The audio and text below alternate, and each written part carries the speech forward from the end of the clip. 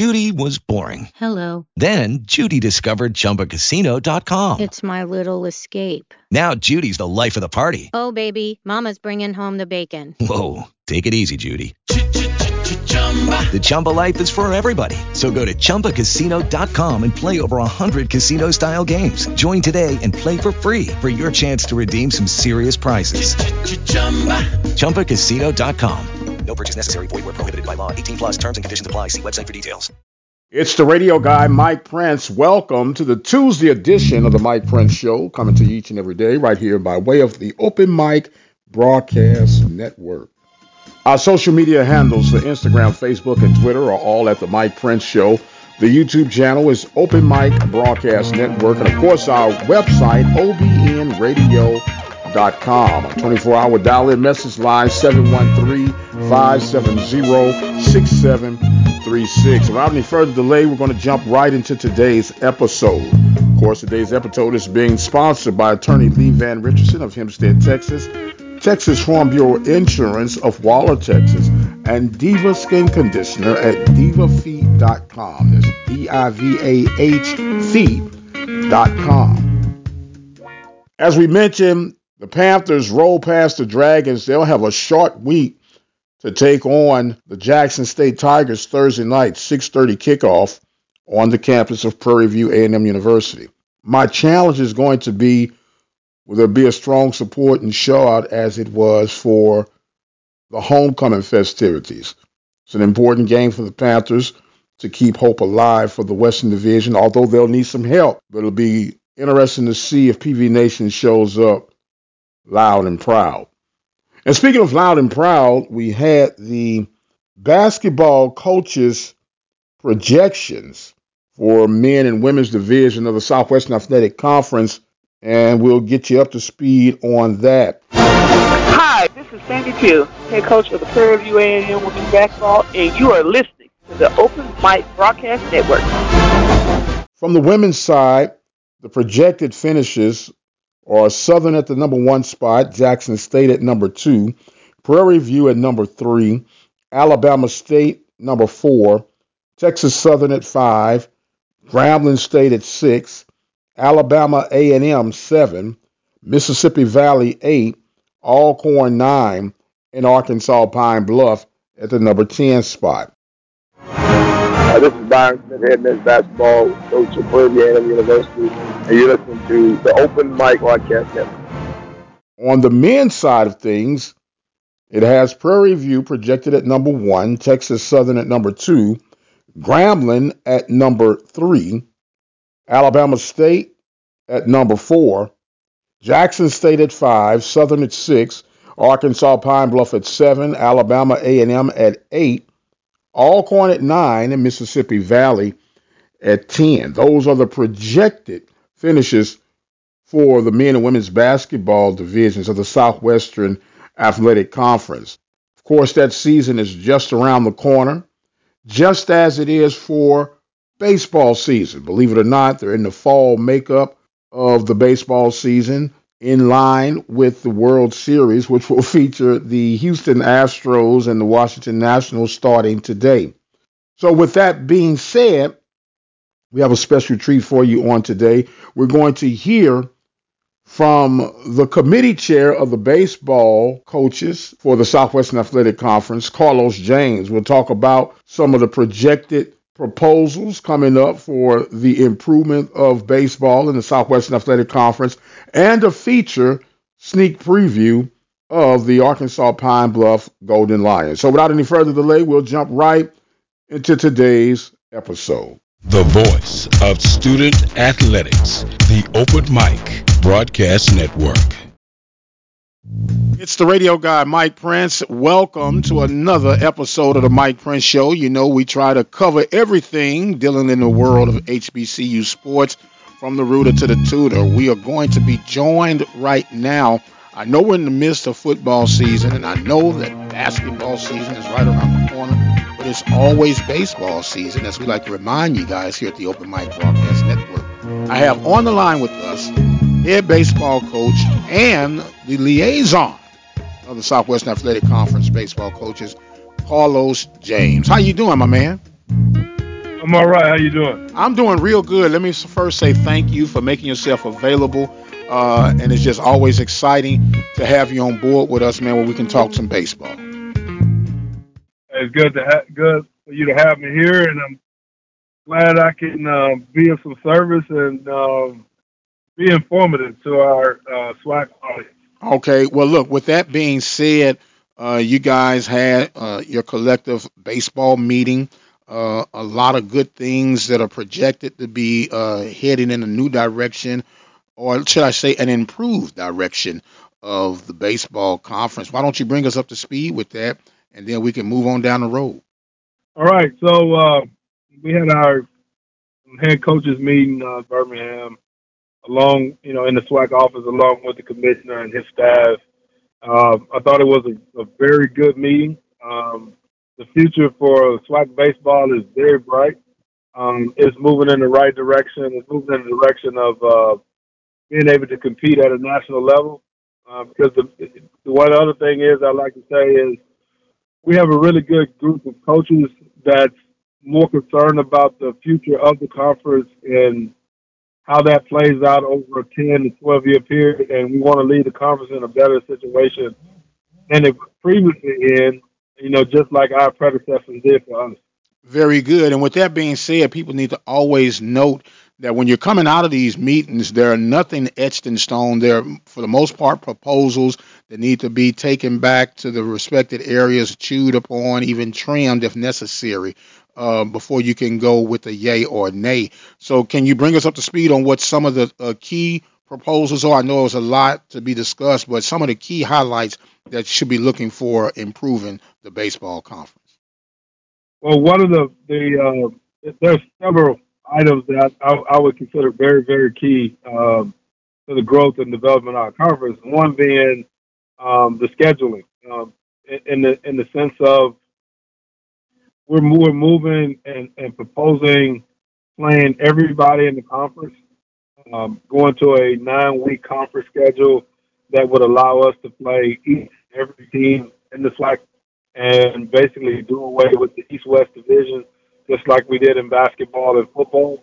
Okay. Um, saying that, you would look at a schedule that would play out to where you would have 5 home conference weekends, 4 on the road, and then the next year was you would have 4 home conference weekends and 5 on the road, and you would play everybody in the conference one time in a 3 game set, and you would go to, I call it the triangle would be the Alabama schools, the Houston schools, and then us being Pine Bluff in, the farthest north schools.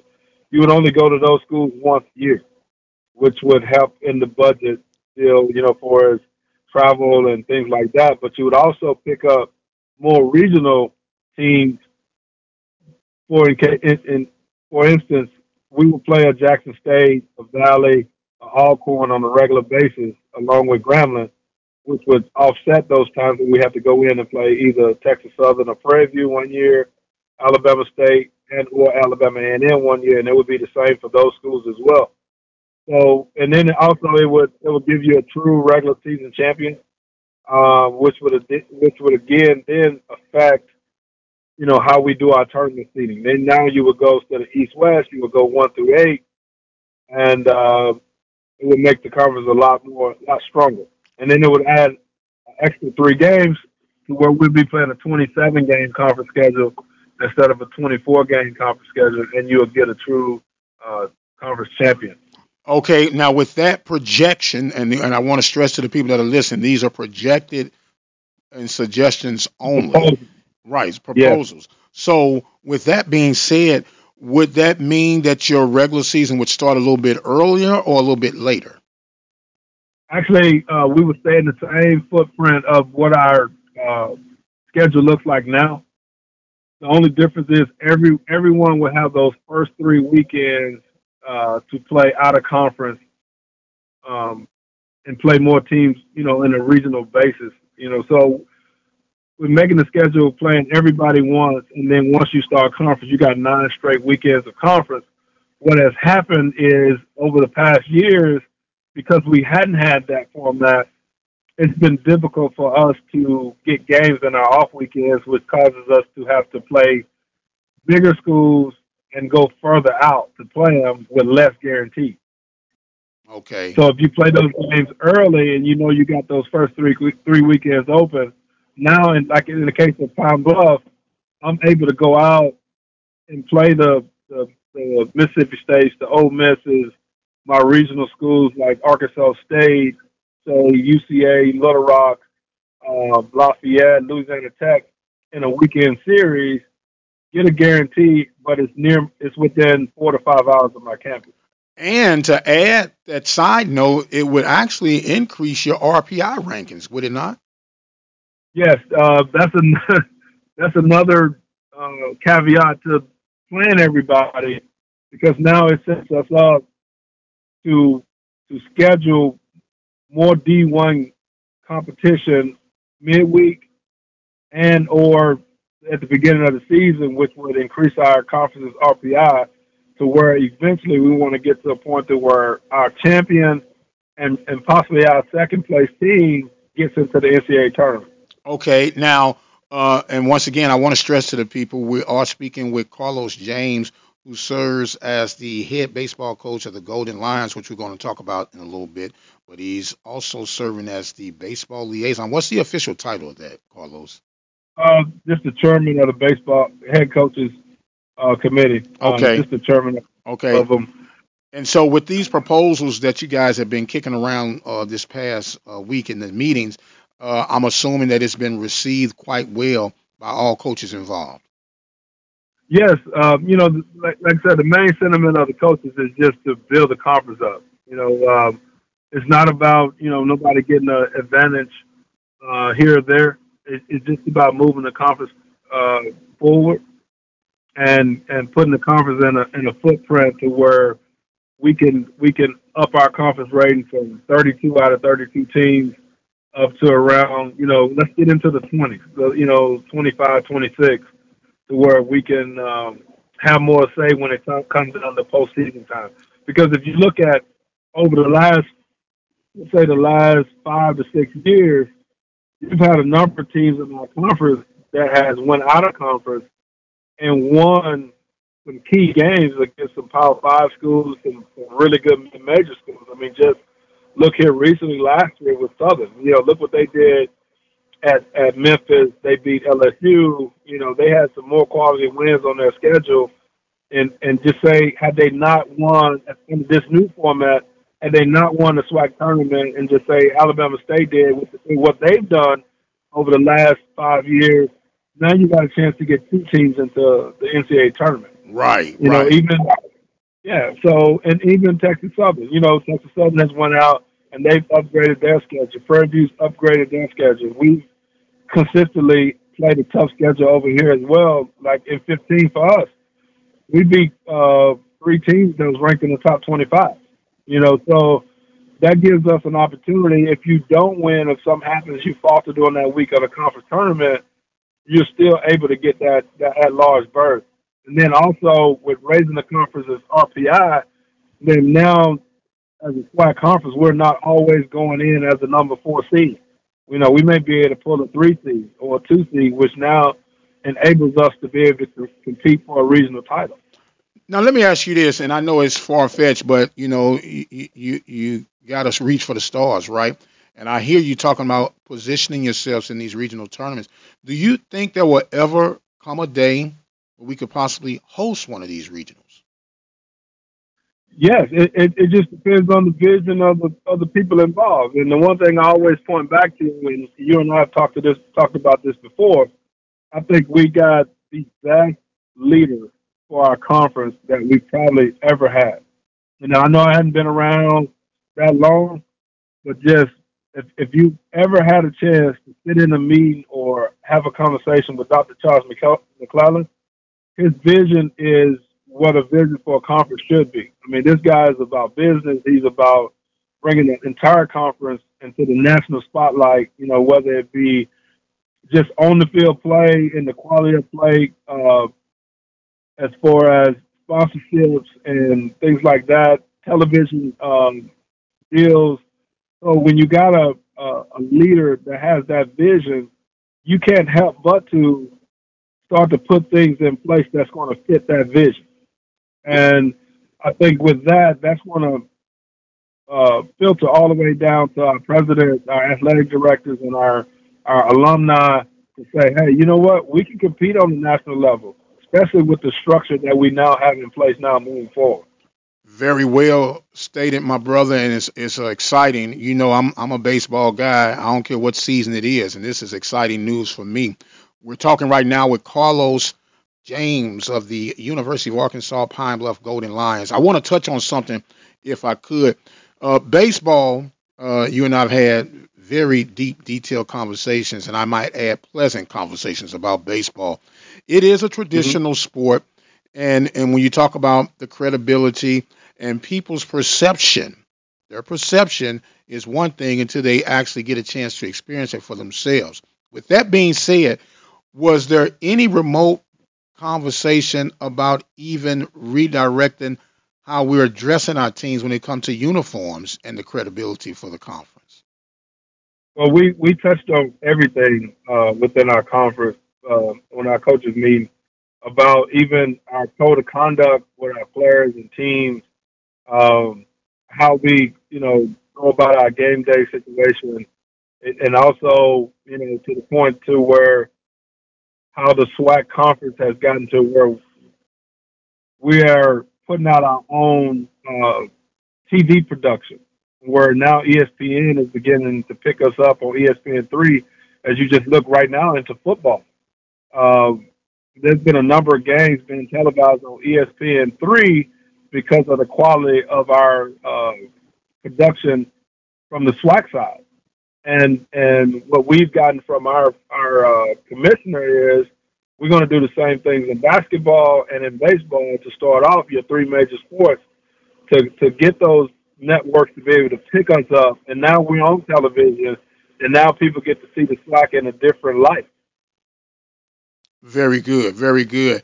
And with that being said, you're moving toward, and just to jump back toward the scheduling procedure, and that once again, to those that are listening, these are proposals. Nothing has been approved yet, but they're proposals. And with the changing and the redirecting of the schedule, just like the Power Fives have been talking about, well, we're going to stop playing some of these FCS programs because of the effect that it has on our RPI.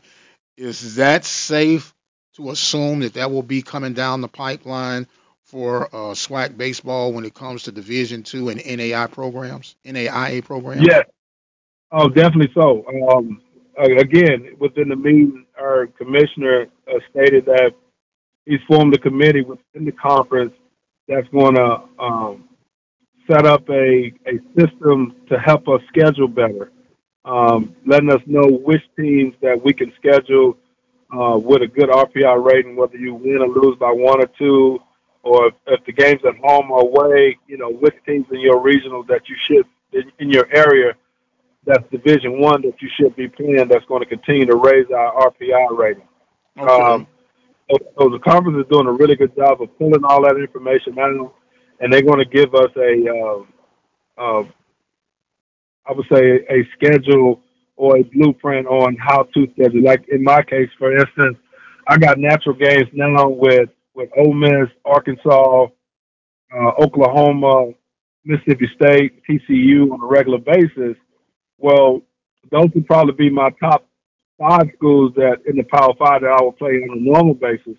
But then also there's a spot in there where the conference is saying, well, now you got to go out and schedule some really good mid-major teams. Say in my area, it would be like Louisiana Tech, um, Arkansas State. You're talking University of Louisiana, um, those schools like that. University of Central Arkansas. So that way now you play in a school that's maybe a little bit above you. You may play four schools on that level that's a little bit above you that you got a chance to go in there. If you lose that game and you're on the road and you maybe lose by two, it don't hurt you. Or lose by one, it don't hurt you. But if you win the game, it helps you. But then there's another part of that schedule that'll say you're gonna play teams on your level that's right around our financial footprint. So, far as your Stephen F. Austin, your Ohio Valley schools, like that, your lower tier Missouri Valley schools, that now you got a chance to win those games, and you win those games whether they're at home or on the road. That's going to also help your RPI. And with everybody in the conference doing the same thing, now when we play each other, you're not playing RPI rated team 301 versus 278. Now you playing RPI rated schools. Now we get our ratings up. Now you playing 150 versus say 102. Like Alabama State at some point they've been as high as like 115 and 116 sometimes. I mean, remember in 15 we was ranked 99th in the Right, RPI. right. And for those who are not understanding the RPI ranking, the lower your number is, the more credibility you have as a team and a conference. So theoretically, I Right. want to say it was like 298, 301 rankings of the possible programs Right. available in Division One baseball. So when you've been historically, let's just say, beneath the Mendoza line at 290 and below historically. So when you start breaking into the 200s and the 100s, that really adds credibility to your conference and your programs as a whole and collectively. Yeah, basically we're trying to raise our credit score. Yes, sir. There you If that go. makes sense. There you go. I'm gonna raise my credit score so I can go out and get some things. Now, this is all exciting to me. Like I said, this is baseball talk. A lot of people might love it, but it's our time, so we're gonna continue to talk about it. With that being Yes. said, um, how are you approaching one of the challenges that's been historically attached to the conference about the early starts, which leads to an early end, which then leads to a 2 week gap between the start of the tournament, which can, Mhm. like I know, baseball is about rhythm, baseball is about timing, and 2 weeks is almost like taking 2 months off in a baseball season. Yeah. One other part of that, trying to move the schedule to plan everybody, we also propose that we may go to a 10-week schedule because we got this built-in rain weekend just in case we lose some games during the year. We got a built-in rain weekend the week before the tournament. Maybe cutting that weekend out and using that weekend for a rivalry weekend. Which at that point, now your final two weekends, week 9 and week 10, leading up to the tournament, would now be with your rivals. So, which will make all the games interesting, which is going to bring money in. That's going to offset that cost of keeping us on campus an extra week before our tournament, which will push that tournament back to the same week that everybody else would be on. For instance, you would have a I would use you guys. You would use Prairie View, Texas Southern in week 9 at Texas Southern. Then in week 10, you would have the same two teams at Prairie View. Yeah, I So like that. I like that. That's now, exciting. That's exciting, man. yeah, that would make all the games meaningful. It would push our schedule down a little bit, and it would also, give us a way, to offset the revenue cost of staying on campus that extra week. Okay, so instead of you playing your rival like the first half of the season, you play each other on the back end of the season on their Right, final 2 weekends. I like that. That right. adds a little drama, and it could be an ideal situation, as you say, for good baseball to be played at the end of the season. Yeah, of course. And then the main thing is going to be the financial piece because now if you're playing your rivals, most of those rivals are within hour or hour and a half drive. In y'all case, it's just cross town. If you take for instance a Grambling and Southern, that's a natural rivalry there that now each institution can go out and get sponsorships and make it some type of classic or series those last 2 weekends. There you go. So now that sponsorship involved, you're able to generate some money. It's later in the season. More people can get to the games because they'll be played later in the day. So I think it'll make for some good baseball, and it would also offset the cost as well. Now, in Pine Bluff's case, would that game, that final weekend, home and home, would that be against Mississippi Valley? Yeah, right now, traditionally in our conference, we've always been pitted against Valley. I don't know if it's a rivalry, but I think with all the other schools having those kind of built-in rivalries, we're the only two teams that'll probably be against each other. A lot of people would beg to differ. You could probably make the case for Southern and Jackson being a rival, or at some point during the year. I mean, during my tenure, it was always Texas Southern for me, but just naturally, regionally stated, I would use those teams because even with us in Valley, we're only probably an hour and 45 minutes away from each other. Of course, this year we got bat testing coming up, which is a huge topic in college baseball. It's mandatory.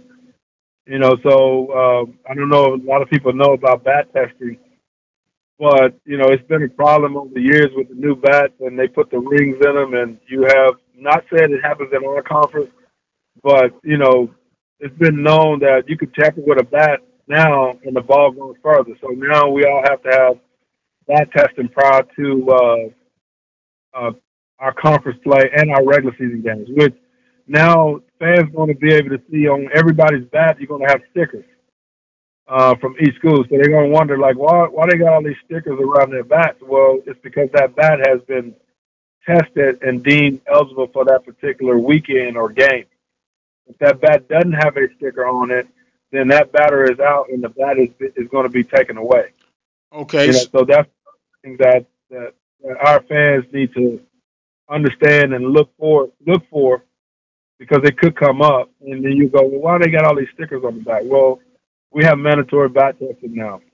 Okay. Now, so would that be an additional piece of equipment that the officials would bring with them, or each home team would have to have? Yeah, right now each school is in the process of we have to come up with our own machine, and then hopefully we'll get some help from the conference in obtaining those machines to be able to do that testing. And then the other part too, going forward that we discuss is just like in basketball and football, is getting video replay installed in our stadiums as well to have one, with development of our programs and our teams. Two, you'd be able to take that same video camera and that same system and be able to live stream a lot of the games. And then also it would help the conference because we can live stream those games to have those games now put on ESPN3 and have a broadcast. So now if you get toward the end of the season and you got those hot matchups, every stadium will have the capability to be able to have that game at 1 versus 2, or that team that's trying to, get up into the standings, get into the top 2 or top 3. Those pivotal games can be on ESPN3 and or the SWAC Digital Network in a high quality type setting. Or for the rival weekends that's projected to be coming up soon. So I mean, I could see that. I could see that working out. And all that's going to help with recruiting tremendously because now not only it's going to give us the ability to be seen in a lot of areas that we recruit in and be able to showcase our universities and our programs and our facilities. So that, man, and I got to remind the people, these are proposals. So I don't want anybody. Now the bat testing, that's probably going to be a mandate, or is that a proposal as well? That's actually a mandate that will go into effect this year. Okay. Any other mandates that'll be coming in that we can rest assured this is going to happen? Yeah, we have a 20-second pitch clock coming into play starting this year. We don't have to have the clock this year per se, but down the road there will be 20-second clocks in every baseball stadium because meaning the pitcher has to deliver the ball within 20 seconds of getting the baseball to kind of speed the game up. Absolutely. Now, that was a project that most of your Power 5 divisions, the SEC in particular, had incorporated, and they've actually been using it now. I want to say this is about year 4 or 5 that they've incorporated it, and it was something that they've actually looked into in the MLB levels. So that does speed up the game, and is there a huge cost factor into implementing that, or is that something that could be handled. Of course, you can get any help from the conference as always, but or Yeah. is that something that most of your conference schools could handle within their budgets that they currently have? Well, that's one of those situations that's going to be kind of fluid, and just to kind of see what that we can get some type of league-wide deal to where we can get those clocks put in each, facility at a minimal cost. But that's something that we're going to go to. Just a matter of time of when. Okay, now I got to ask this question. Would it be one clock or a couple of clocks, and where are the proposed locations of setting these clocks up? Well, ideally, you would have two clocks. You would have one near the scoreboard, Hmm. and then you would have one behind home plate. There you go. There you go. So everybody can see what's going on from either infield or outfield. Makes perfect sense to me. Yeah, Okay. correct, So the correct. 22nd rule will be in place, but don't look for any clocks anytime soon. But they are. Not They, not this year. I would say within the next 2 years, you will probably see clocks in every stadium, and whether it be portable or something mounted. But you can rest assured they'll get done. We'll get it done, okay. and you'll see that. That sounds Um, good. the, oth- the other thing we're working on now as well is our tournament format. We want to try to do away with those 9 a.m. games in the tournament type setting, and try to figure out how to reward, those top teams for winning the division, or finishing first and second. So you may go to a situation where we're trying to propose that you have those first two games of the tournament. It would be two games on one day and two games on the next day, and then the third day, then you'll start to have some early games, but not no games that start at 9 o'clock. Okay. So maybe early as 10 o'clock, or would 10 o'clock be considered too early? That's a little early. We talking 10:30, 11 o'clock. Okay, okay, and I can see that now. I know there's a taboo word when it comes to the world of baseball. Starts with a Yeah, B, but yeah, with that being said, and some people are like, well, what are you talking about? Starts with a B. We're talking about buys. And when you say buy yeah, in baseball tournament, it's like, as they say, walking into the church house and just start dropping f bombs. So we don't want yeah. we don't want to talk about that. But with this proposed new structure, how would you handle the top two seeds from each division, or is there even talk about dissolving the division as we once knew it with this proposed Well, new schedule? well. If we get the new schedule passed, then you won't have uh, the two divisions. You just have the 1 and 2 seeds, which they wouldn't necessarily get a bye, but they would play the first day, and if they win, they would get a day off. And then even those teams that may finish 4-5 and 5-6, or in the case of this year that finished 2-3, they will play that next day, and essentially that day off would be the first day of the tournament. Okay.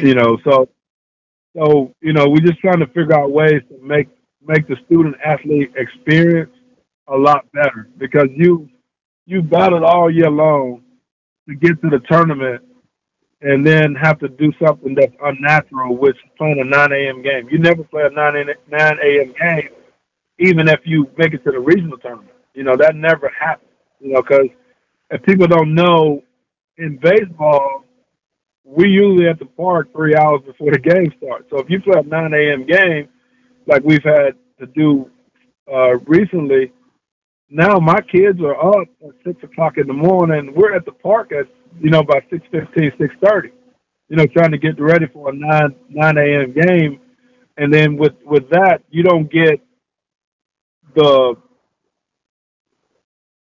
I guess the intensity of play that you would normally get from your team that you've gotten all year long by trying to get somebody up and get them ready to play at 9 a.m. And don't If I'm happen to be on one of those night before extended games that went to 1, 2 o'clock in the morning, and you end up in the losers bracket or whatnot, and have to come back for a 9 a.m. game. That's a nightmare.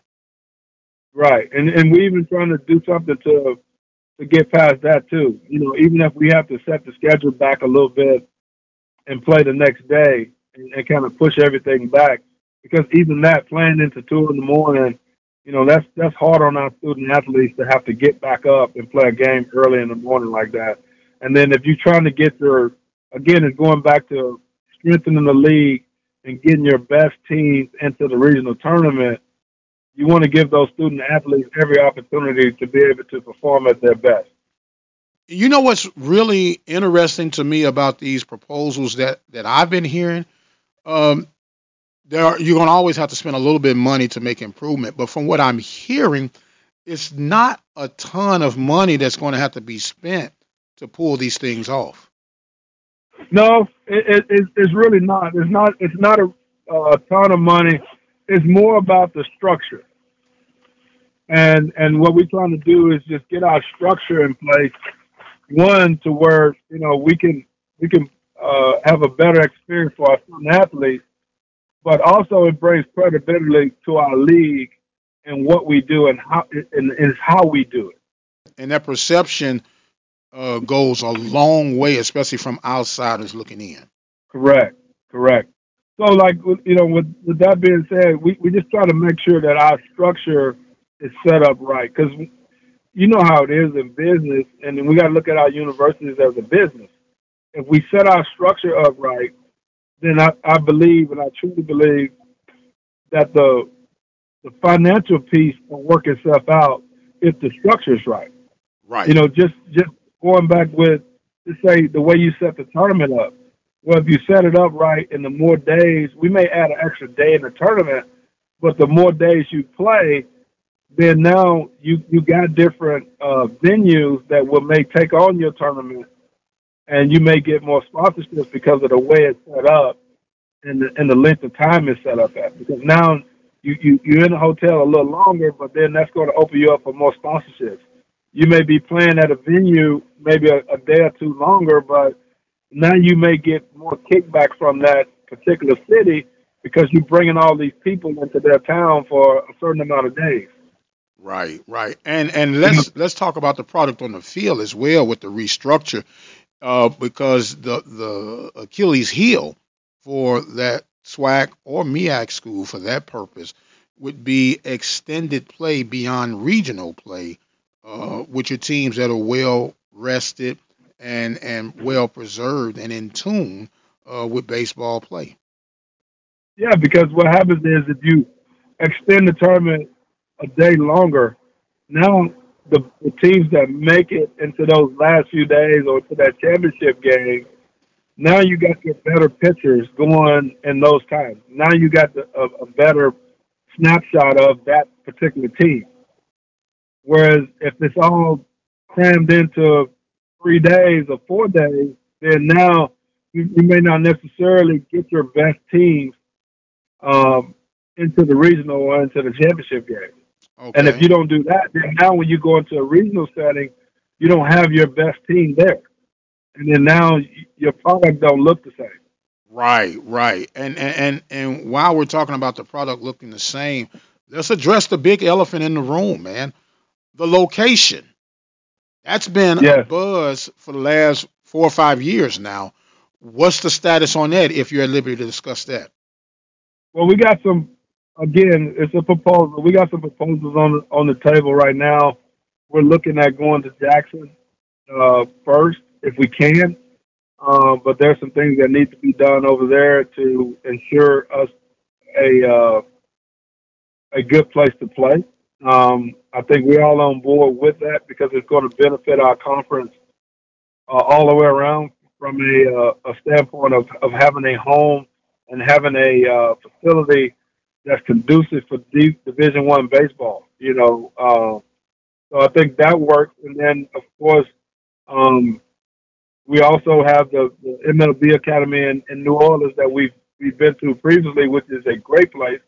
New Orleans is always good to go to at the end of the year for all fans because it's a destination spot. You can not only go watch some good baseball, but there's a pretty good vacation you can have during that period as well. And then also, of course, Birmingham is always on the table because it's the headquarters of our conference, and they have a brand new pro stadium downtown.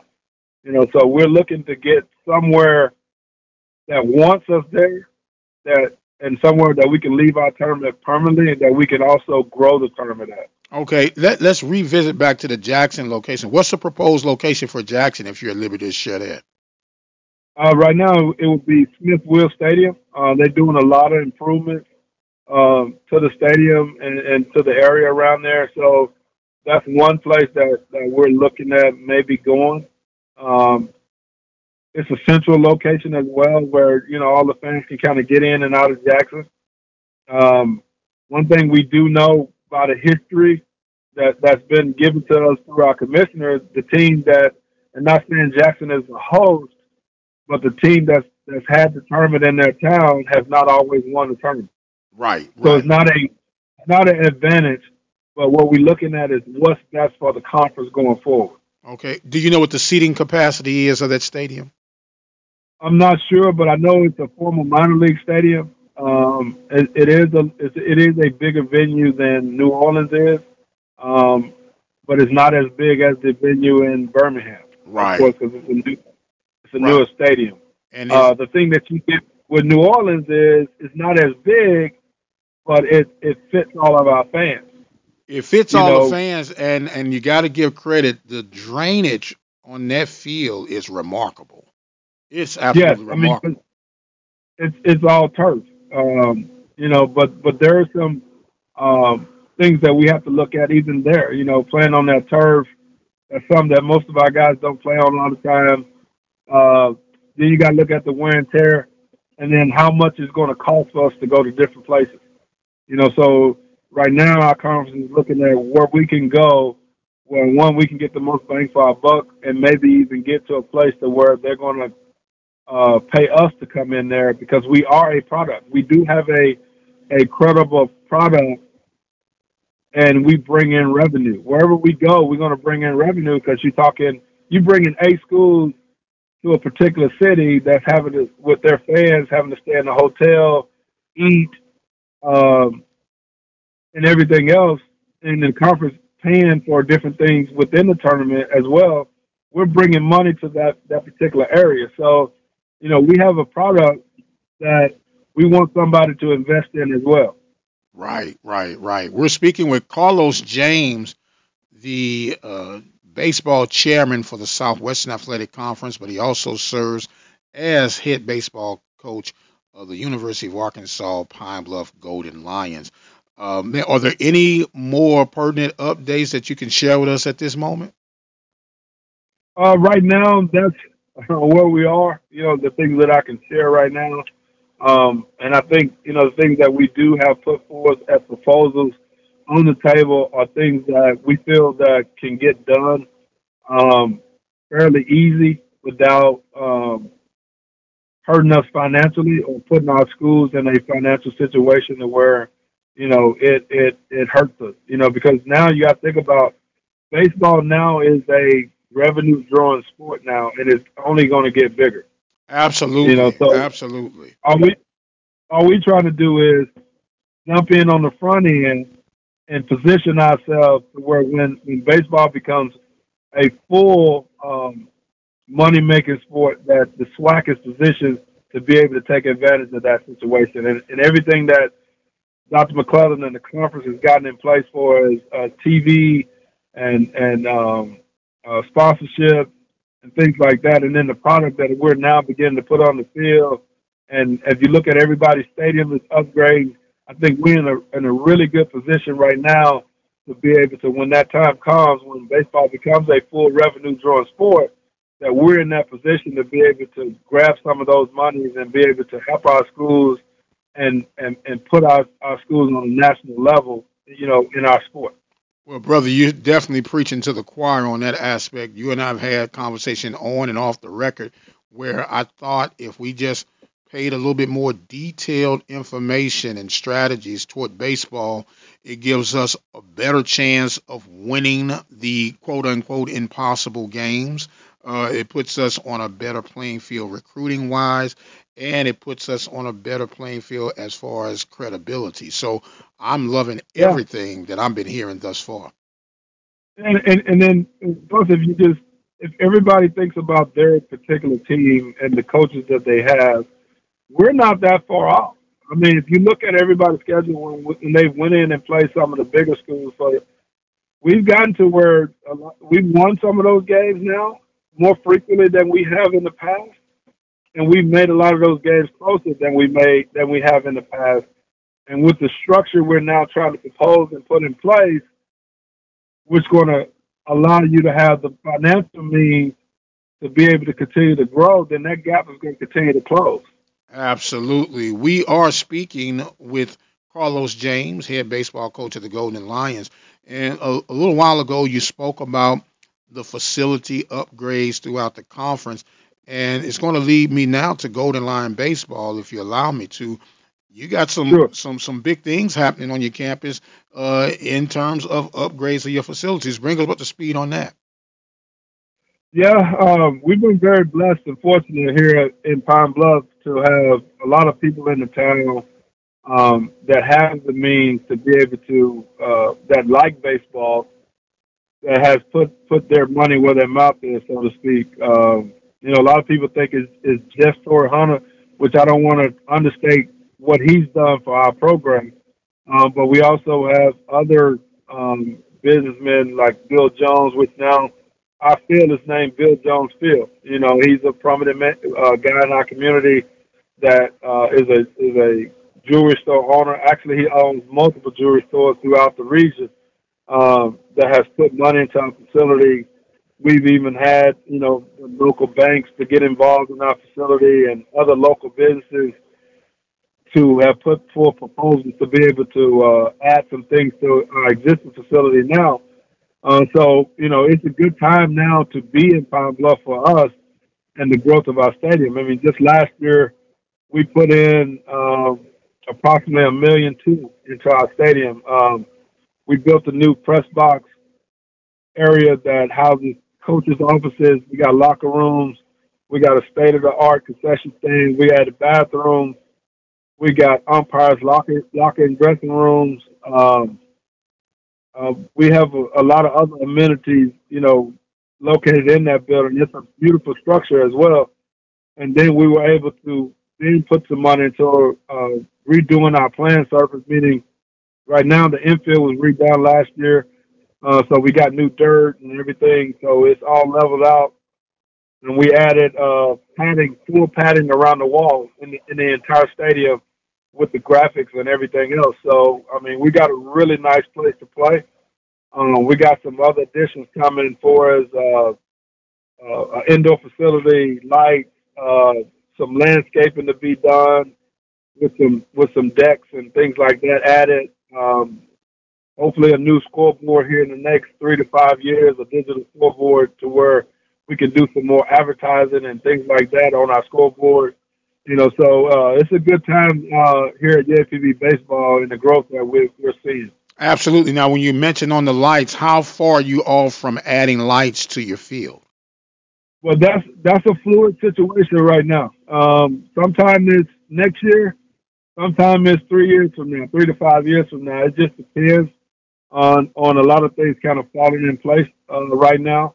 Because you just gotta have to strategically use your funding and the backing that you have. And the other thing we try to do is if I can secure some Power 5 home games, that's going to help me be able to get those lights a little bit faster. Mm-hmm. But it just depends on the timing. It's a definite need. It's something that we're looking at doing pretty quickly. But again, that's something that how it is in college athletics. There's a lot of things you have to go through to get certain things done. Right, right, So right. we're working through those things right now, and then hopefully, my vision is within 5 to 7 years we'll have everything that I mentioned, into our stadium. Okay. Now, and you talk about adding that credibility, playing Division I baseball always, and I'm going to say 75 to 80% of the I'm going to say conferences of consistency. There is nothing like night baseball, whether it's high Right. school, college, or professional. And it draws a different fan base. but it's also a different experience, which I think could actually increase attendance in some of these home games that we play. Oh, definitely so. The later you play, you give your fans a chance to get home and then have some time to get to the ballpark for say a 6:30 or 7 o'clock game at night. But going back to that, in our situation, it's finding the right price for the quality of light as well. You can put lights in there, but you got to put some lights in there that's of quality to be able to uh, light up the field enough to where it's conducive for Division I baseball. Because unlike high school, the ball goes higher, it goes faster, and you got to have that light out there to be able to for everything to be seen. So just getting lights is not just the end all, but you got to get the right lights and the right height and all that stuff costs money. So you have to take your time and make sure that you're getting what you need to put into your stadium that's going to last you for some years. Okay, what would be the proper height for the right lighting? Well, their NCAA has regulations on how the lights should be, how tall they should be, how much coverage they should have, and it depends on the size of your field, how many light poles that you need to be able to give efficient lighting to your stadium. So that's one of the things that we're looking at now here at Pine Bluff is because we have a fairly large facility and stadium. So ours may be way more than what say Prairie View may be. Because the one thing Prairie View has is they have a football stadium that's near their field, which now you can probably put lights on the back of one of the towers at their stadium and give you additional lights. Where I'm out here kind of by myself, and now I got to light more area. So all that depends on where you at. Okay. Where you're located on campus. How much light do you need to be able to properly, light your stadium up? Once again, we're speaking with head baseball coach Carlos James. We've talked a full gamut. We talked about proposals coming from the conference. We talked about update of facilities.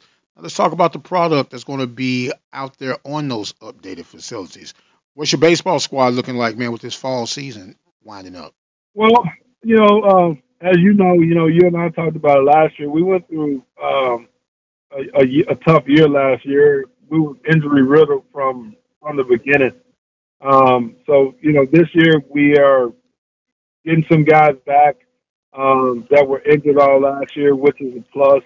I thought we had a pretty good recruiting class. We filled some holes that we needed to fill, especially on the mound, because that was our Achilles heel last year, given the injuries that we had.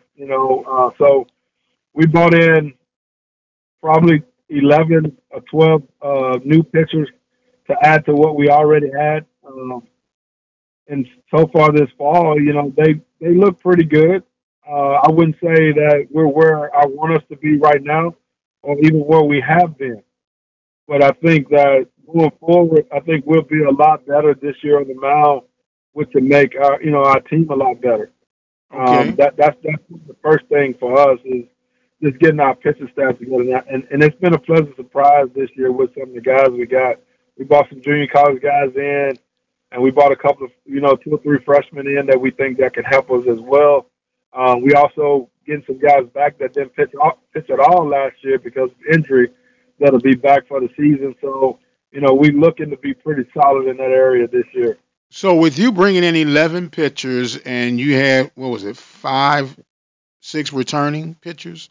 But we actually had 11 returning last year. So right now we got about 21, 22 guys right now. Man, But, with that being said, you really don't need but 13 to 16 of them. right? Um, so what we've created is competition. And by creating competition, we made the guys that may have not been performing at their best last year, they've gotten a lot better this year because of the competition and the guys that we've brought in. So that makes for a better staff overall. We don't have any guys that's going to throw 95, 96, no. But we got guys that have some pitchability, that's going to be around the plate and that understands what we need them to do on the mound. Okay, okay. Now, as far as other key players, anybody you'd like to highlight at this particular time during your fall season?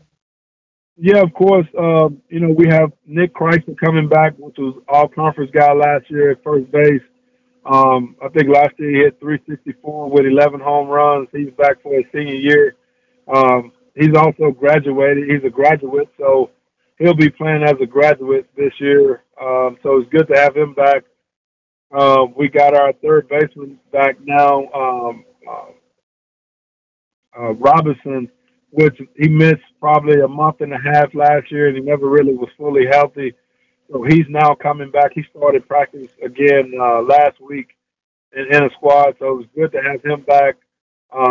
Joe Parker, which was an all-conference selection preseason last year, as shortstop, he's back this year. He's healthy. He missed about a month of season last year as well, but he's back. So we'll have those two guys probably man in the middle. We brought in a guy named J.R. Maldonado from McCook Junior College, which was rated as one of the top 50 junior college players in the country.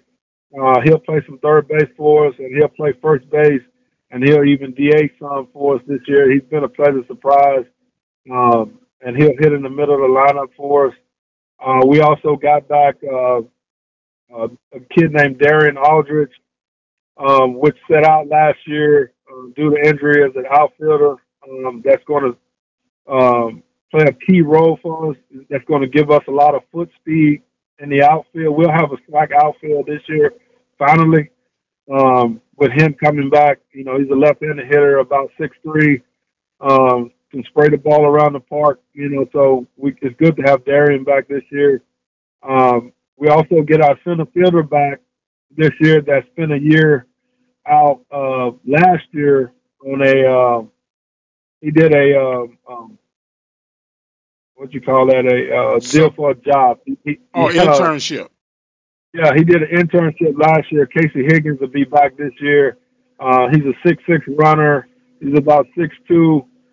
He started to come on his sophomore year, but again, he sit last year. But since he's been back this year, man, in center field here in the fall, he's a lot more mature, and that's going to give us, a really good guy in center field that can track down some balls with a strong arm, with some speed, and he has some pop in his bat. So that's going to help us out a lot in the outfield. And then we also bringing back Brandon Simon, which was a freshman last year. He started out the season very well. He was hitting over 300, and then, like as you know, with most freshmen, he hit game number 25, 26, and that average just plummeted. Started running out of gas. Yeah, he ran out of gas. So he'll be in there this year in left field. And then we got another kid back, Zalkowski, that was injured a little bit last year. That he's a 6'5" runner that we depended on last year that didn't get to play. That has some pop in his bat. He'll hit in the middle of the lineup, so we'll get him back this year. So we'll be fine. We added a couple of junior college catchers because, as you know, our catcher got picked up by the Royals in the off season. So we added a couple of JUCO catchers that's going to help us out behind the plate. So we got a pretty good 12 guys. I would say 12 or 13 guys. We're not very deep right now because we got a lot of freshmen that's behind those guys. But our initial team should be pretty solid. And I think we're making headway of getting ourselves back up to the top of the conference again. Okay, man, it sounds like you've locked and loaded, man, and even got some out in the shed just in case of some breakdowns. Yeah, we try. We do what we can with what we have. Like you and I always talked about, we don't have necessarily the scholarship limit that everybody else has in our conference, but we do the best of what we have. And I think the improvements that we made with the stadium has made it better for us in recruiting. And the class that we got set to come in next year is going to help us out a lot. But I think, just with the improvements of the stadium and the direction the conference is going in, that's helped us out a lot. And I think, UAPB baseball, the future is going to be bright for us in the coming years. Well, not only a UAPB baseball, but it sounds like in the land of the Southwestern Athletic Conference when it comes to baseball, exciting, Oh, yeah. detailed information that I am truly, truly thankful for you sharing with us and our audience on today. I did have another question in regards going back to the conference. Last few years with the MLB, I call it like a preseason liftoff. Will that still be something that the conference is involved in? And then what's the location of that, and who are the teams that will be invited to start that season off? Well, right now I know we're still going to be participating in the Andre Dawson Classic this year in New Orleans to start the season off. Hmm. I don't know all the teams that's going to be involved right now. I believe Southern is still in it and Grambling is still in it, and Alabama State. I don't know about any other teams that are involved uh, in the tournament, but that tournament will go off again this year. Um, in the coming years, I couldn't speak to that. Will we still have it or not? Major League Baseball is making a big push to do a Black College National Championship at the end of the season. So I don't know how that's going to affect the Andre Dawson Classic going forward. But also, that's going to be predicated on if we pass our proposal of moving our schedule. So if we move our schedule back, then we probably won't be involved in any kind of national championship scenario at the end of the season. Okay, now Um, when you say national championship, was this a national HBCU championship or yeah, just yeah, okay? it's a national HBCU, and I want to add national HBCU Division I championship. Because I don't want to get anybody riled up about that, but it just would be involving the Division I schools, meaning your MEAC and your SWAC schools, if we do put that together. It's a number of entities other than MLB that's trying to get that together as well. But that's going to all be predicated on our conference and how we're going to proceed with our scheduling going forward, though. Okay, well, brother, you have been a wealth of information, which is what we're all about here. And I want to thank you, and I want to give you an opportunity to have some closing thoughts and comments at this time. Well, I just like to say, going back to what we talked about before, the people of the SWAC need to know that we're in great hands with Dr. McClellan. And I know he hadn't sent me a check or anything, to to pump him up or anything like that. But just if you spend an hour with him or any time talking to Dr. McClellan about his vision and sitting there with him and as transparent as he has been with us as coaches and with people throughout the conference is in great hands. And I think everything else starts with that leadership. And you can see the product of every sport has just gotten better in the short time he's been the commissioner of the SWAC. I mean, you can look at football just this year, how it's structured. I mean, you look at ESPN, you got players getting game stickers on helmets in college game day finals because of his involvement with ESPN. You had on ESPN Goal Line this year, you had the Prairie View Southern game being broadcasted in the waning minutes when the game was closed. They cut to that game on ESPN on the main network to show parts of that game. So that shows you right there what type of leadership we have in place in the SWAC office. And I think with that leadership, that permeates all the way down to us coaches to want to do the same thing in our individual programs, which makes everything better for the SWAC. So I would say to the SWAC audience to get involved with your university, continue to give back, and if you haven't been giving back, please give back to your individual university so that we can continue to grow. So now we can be proud and be on that same stage with every other conference and every other school in the country. And that's going to help us to be able to go out and recruit those top level kids that we used to get back in the day that we can now get now because of the media presence that we have now with the SWAC. Very well stated, sir. And I want to remind folks that he is Brother Carlos James, head baseball coach of the University of Arkansas Pine Bluff Golden Lions. That's a mouthful when you think about it. He's also the baseball chairman for the Southwestern Athletic Conference Baseball Committee. I am the radio guy, Dr. Mike Prince. As always, we want to thank you guys for being a part of our show today. Remember to follow me on Twitter at The Mike Prince Show. The YouTube channel is Open Mic Broadcast Network, and our 24-hour dial-in message line is 713-570-6736. And until the next time, you guys be blessed, and we'll see you on the other side. Lucky Land Casino, asking people, what's the weirdest place you've gotten lucky? Lucky? In line at the deli, I guess? Aha, in my dentist's office. More than once, actually. Do I have to say? Yes, you do. In the car before my kids' PTA meeting. Really? Yes. Excuse me, what's the weirdest place you've gotten lucky? I never win and tell. Well, there you have it. You can get lucky anywhere, playing at LuckyLandSlots.com. Play for free right now. Are you feeling lucky? No purchase necessary. Void where prohibited by law. 18+. Terms and conditions apply. See website for details.